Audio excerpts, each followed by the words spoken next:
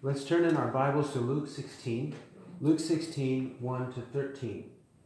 This is known as the parable of the unrighteous steward. The parable of the unrighteous steward. That's how it is commonly known. Today we will learn some lessons from the unrighteous. Not just the unrighteous steward, but just the unrighteous. Verse 1. Now he was also saying to the disciples, there was a certain rich man who had a steward, and this steward was reported to him as squandering his possessions. And he called him and said to him, what is this I hear about you? Give an account of your stewardship, for you can no longer be steward. And the steward said to himself, what shall I do, since my master is taking the stewardship away from me? I am not strong enough to dig. I am ashamed to beg.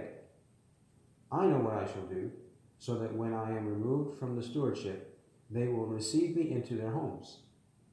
And he summoned each one of his master's debtors, and he began saying to the first, how much do you owe my master? And he said, 100 measures of oil. And he said to him, take your bill and sit down quickly and write 50. Then he said to another, and how much do you owe? And he said, 100 measures of wheat. He said to him, take your bill and write 80. And his master praised the unrighteous steward because he had acted shrewdly. For the sons of this age are more shrewd in relation to their own time than the sons of light.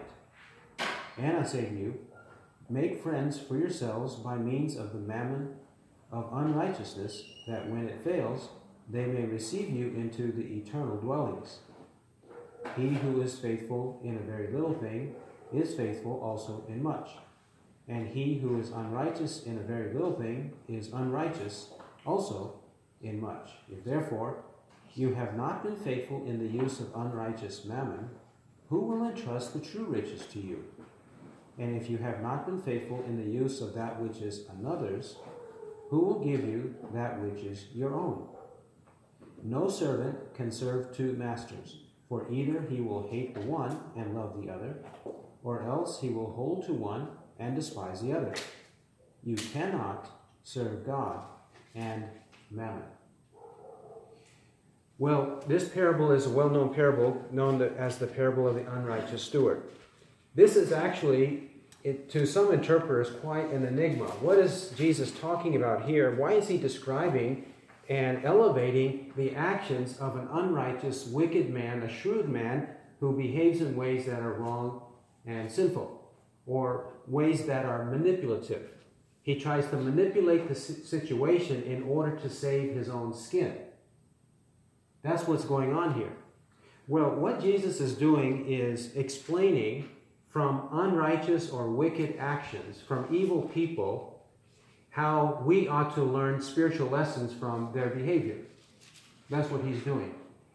Teaching us to learn what is good and righteous and pleasing to God from the actions of evil people, which should not surprise us. It says in 1 Corinthians chapter 10, verse 6, he's listing some evil things that had happened in the Old Testament with the people of Israel. He lists some things that they did. They worshipped idols, they committed immorality, they grumbled against God, and then God punished them in various events and situations in the Old Testament.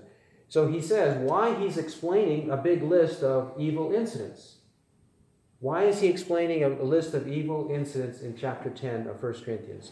He says in verse 6, now these things happened so that we should not crave evil things as they also craved. So that we not crave evil things as they also crave. That's the reason.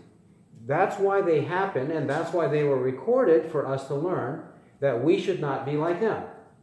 In fact, the way that they loved evil, we should actually love good. The way that they loved the world, we should actually love God in a greater way than they loved the world. That's what he's saying, 1 Corinthians 10:6. Another example is Jude 7, where Jude says of Sodom and Gomorrah, he says, just as Sodom and Gomorrah and the cities around them, since they, in the same way as these, indulged in gross immorality and went after strange flesh, are exhibited as an example in undergoing the punishment of eternal fire. He says that the sins that they committed and the punishment that they received are exhibited as an example in undergoing the punishment of eternal fire. Why are they an example? They're an example for us or anybody else who hears of that we not behave like they behave, but actually behave with the kind of zeal and enthusiasm they had for evil. Instead, use that enthusiasm for the things of God, for the heavenly things. That's the opposite. What they did for evil, we should do for good. Well, that's the same as what Jesus is doing here. That's what he's doing in Luke 16, 1 to 13. In the first verse, we note that it says, he was also saying to the disciples. When it says to the disciples, it does not mean that nobody else heard what he was teaching his disciples, because in verse 14 it says, now the Pharisees, who were lovers of money, were listening to all these things, and they were scoffing at him. He's teaching the disciples, but the Pharisees are there. They hear what Jesus is teaching the disciples. The Pharisees love money, they're listening, and they scoff at Jesus. So, what is meant for the disciples' benefit is also meant to confront the sin of unbelievers, hopefully that they might repent of their sin, and if they don't repent, that they receive a just penalty from God for their refusal to repent. And also in verse 1, 16:1 says that there was a certain rich man. Why is he addressing riches or a rich man, and that the steward of the rich man squandered his possessions? Isn't that what we had in chapter 15? We had a rich father who had two sons. One son took the riches and squandered the riches in a distant land. So, naturally, it would come to mind, well, what then is the right way to use our riches, our wealth, our money, our possessions? What is the best or right way to use them? That question would naturally arise after Jesus explained the parable of the prodigal son in the previous chapter. That's his concern throughout this chapter. The rich man. What will the rich man do with his wealth? Because we see also in verse 19, there was a certain rich man. This is the parable of the rich man and Lazarus in Luke 16:19.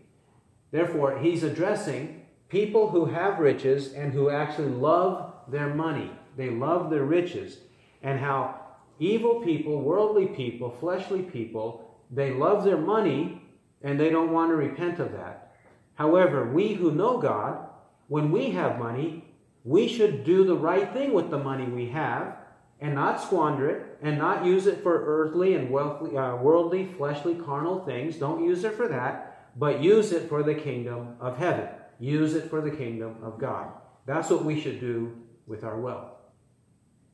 Therefore, he says, though the steward of the rich man, the steward or the manager of the rich man, it said, and this steward was reported to him as squandering his possessions. Here, in this case, we have a rich man and we have a steward or a manager of the rich man's money. And it was reported to the rich man, the owner of the money, that his manager mismanaged all the money. He mismanaged it. Verse 2. And he called him and said to him, what is this I hear about you? Give an account of your stewardship, for you can no longer be steward. He wants to fire him, but he wants to first do an accounting of what he has done before he fires him. So, verse 3. And the steward or manager said to himself, what shall I do, since my master is taking the stewardship away from me? I am not strong enough to dig. I am ashamed to beg. Okay, so he says, he's got to figure out a plan. He's got to use his mind shrewdly, as it says later in verse 8. He had acted shrewdly. He acted with a lot of thinking and forethought about what his circumstance was and how he's going to spare his skin from being fired by from the owner or the master. He wants to see how he can be spared. So he is so desperate that he uses his mind to the utmost for his own benefit. Think about that. He did wrong. But now that he did wrong, he wants to spare himself. He wants to spare himself from misery. He doesn't like misery, right? Because he says in verse 3, I am not strong enough to dig. He's some kind of a weakling of a man, right? He's not strong enough to dig. So he doesn't want to go and dig ditches. He doesn't want to go do that. And he says he's got a lot of pride because he says, I am ashamed to beg. I don't want people to see that I used to be the steward of that one master who has this big house, big land. Everybody knows him. Everybody knows him in the town. They know his name. And I used to work for him. I used to manage all of his money, but now I can't do that because I was such a miserable failure in doing so. So now I'm a beggar. He doesn't want that reputation diminished. So he's worried about his reputation, and he's worried about whether he has enough strength and energy to do the job. So he says, I don't have those. I don't want to pursue it that way, those two ways. So I'll do this. Verse 4, I know what I shall do, so that when I am removed from the stewardship, they will receive me into their homes.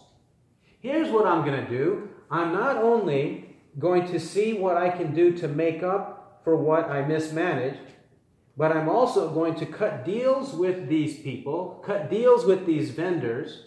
I'm going to cut deals with them so that when I am terminated, fired from my stewardship, those people will see that I was brilliant enough to cut a deal with them and to save them some money. And if that's the case, then maybe they will hire me to work for them because I cut a deal with them. So he says in verse 5, and he summoned each one of his master's debtors, and he began saying to the first, how much do you owe my master? And he said, 100 measures of oil. And he said to him, take your bill and sit down quickly and write 50. 100 measures of oil. So he cuts it in half. He says, you owe me 100 measures of oil, but just pay half of it. 100 measures is about 80 to 90 gallons of oil. So let's just say roughly 100 gallons of oil. That's how much he owed. But he says, just cut it in half and just give me 50.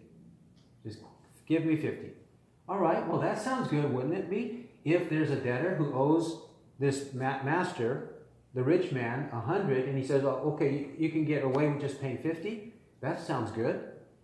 He doesn't explain why. He just says, okay, that's all you need to pay.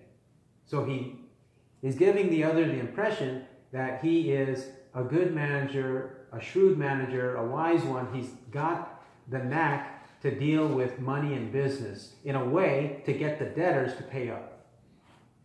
See what impression he's giving this first debtor. The second debtor, verse 7, then he said to another, and how much do you owe? And he said, 100 measures of wheat. He said to him, take your bill and write 80. There too, he's getting a discount on the debt. The 100 measures of wheat, this would have been probably about 10 or 100 bushels of wheat. 100 bushels of wheat, which would have been about 800 gallons. 800 gallons. So he says, cut it. So it was about 100, take it and write 80. There he gets a 20% discount. That sounds good to that one too, to that debtor. So verse 8, his master finds out about this, and his master praised the unrighteous steward because he had acted shrewdly. Okay, he had mismanaged for a while, but now he's managing it well enough to get money out of the debtors. Presumably the debtors were making excuses and presenting delays as to why they weren't paying up. So now they paid up. And so the rich man is getting some of his money, the money that is needed. And so he praises his steward because he acted shrewdly. He acted with cunning or with wisdom. He was brilliant enough when he was very desperate to do the right thing. Now, what was the purpose? The purpose was to save his own skin. He didn't want to be on the street. He didn't want to go around as a beggar.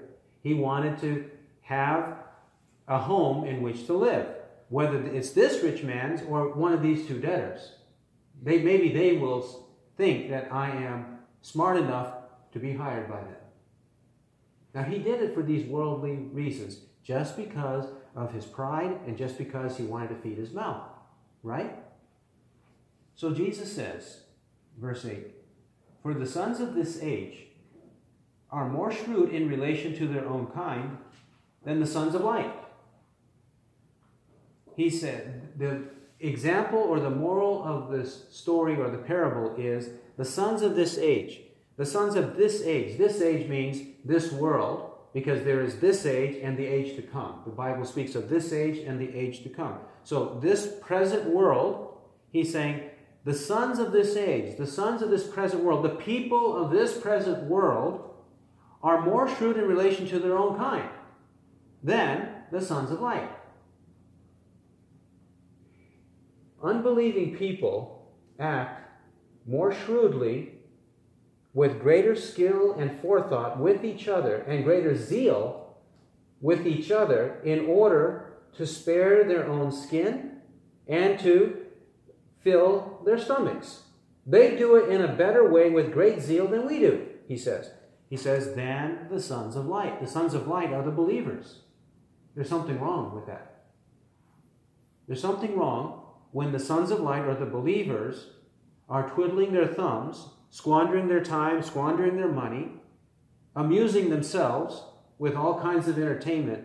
It's wrong when the sons of light are doing that and they have no zeal for the things of God. In fact, we should be ashamed when that happens.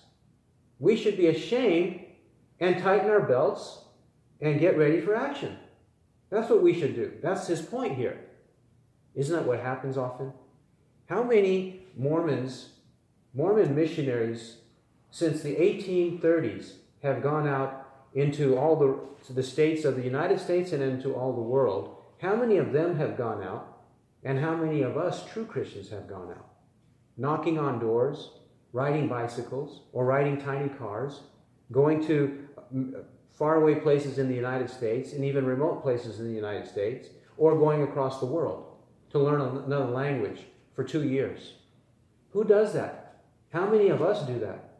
What about the Muslims? The Muslims also, they spend, just like Mormons do, they spend millions upon millions of dollars to train their youth, to send out missionaries, to send out so-called refugees who are actually people who are sent to overthrow other countries.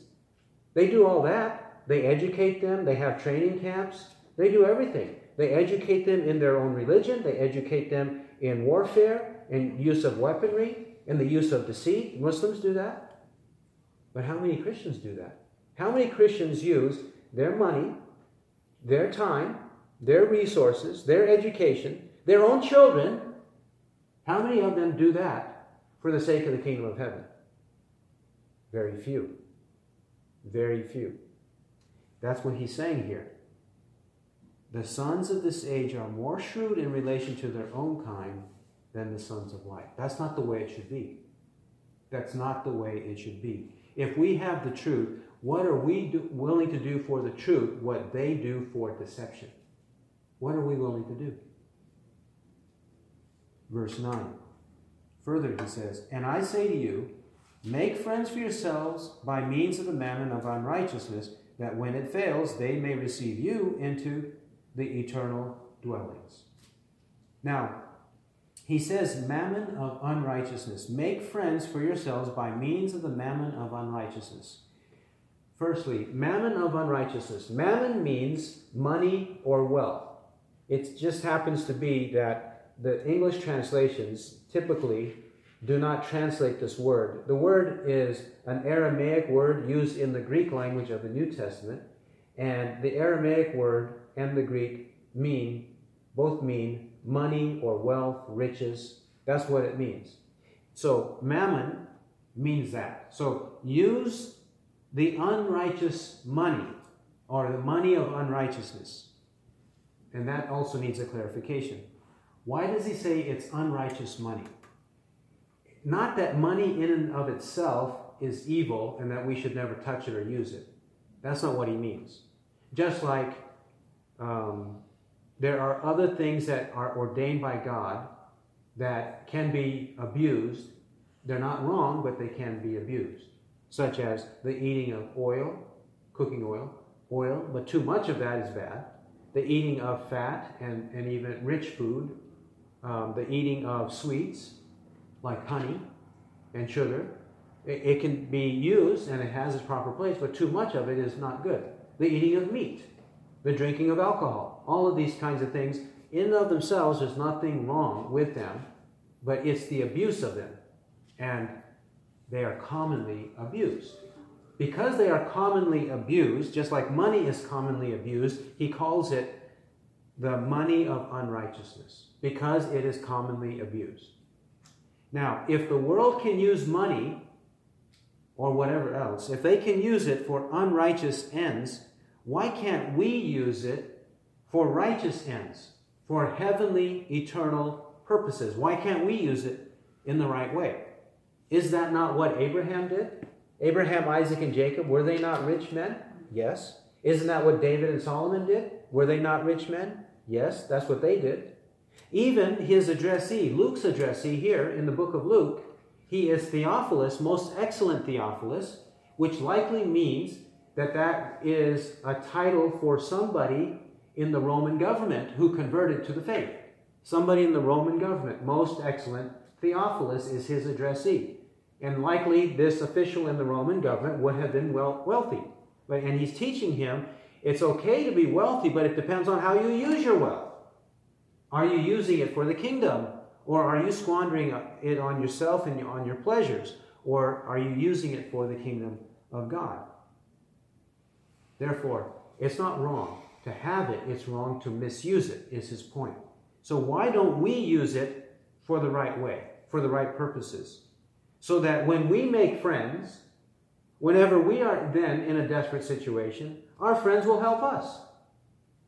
Are we generous to our friends? Are we generous to those who know Christ? Are we generous in the church? Are we generous like that? Because when we are at one time in a state of desperation, they may be there and able to help us.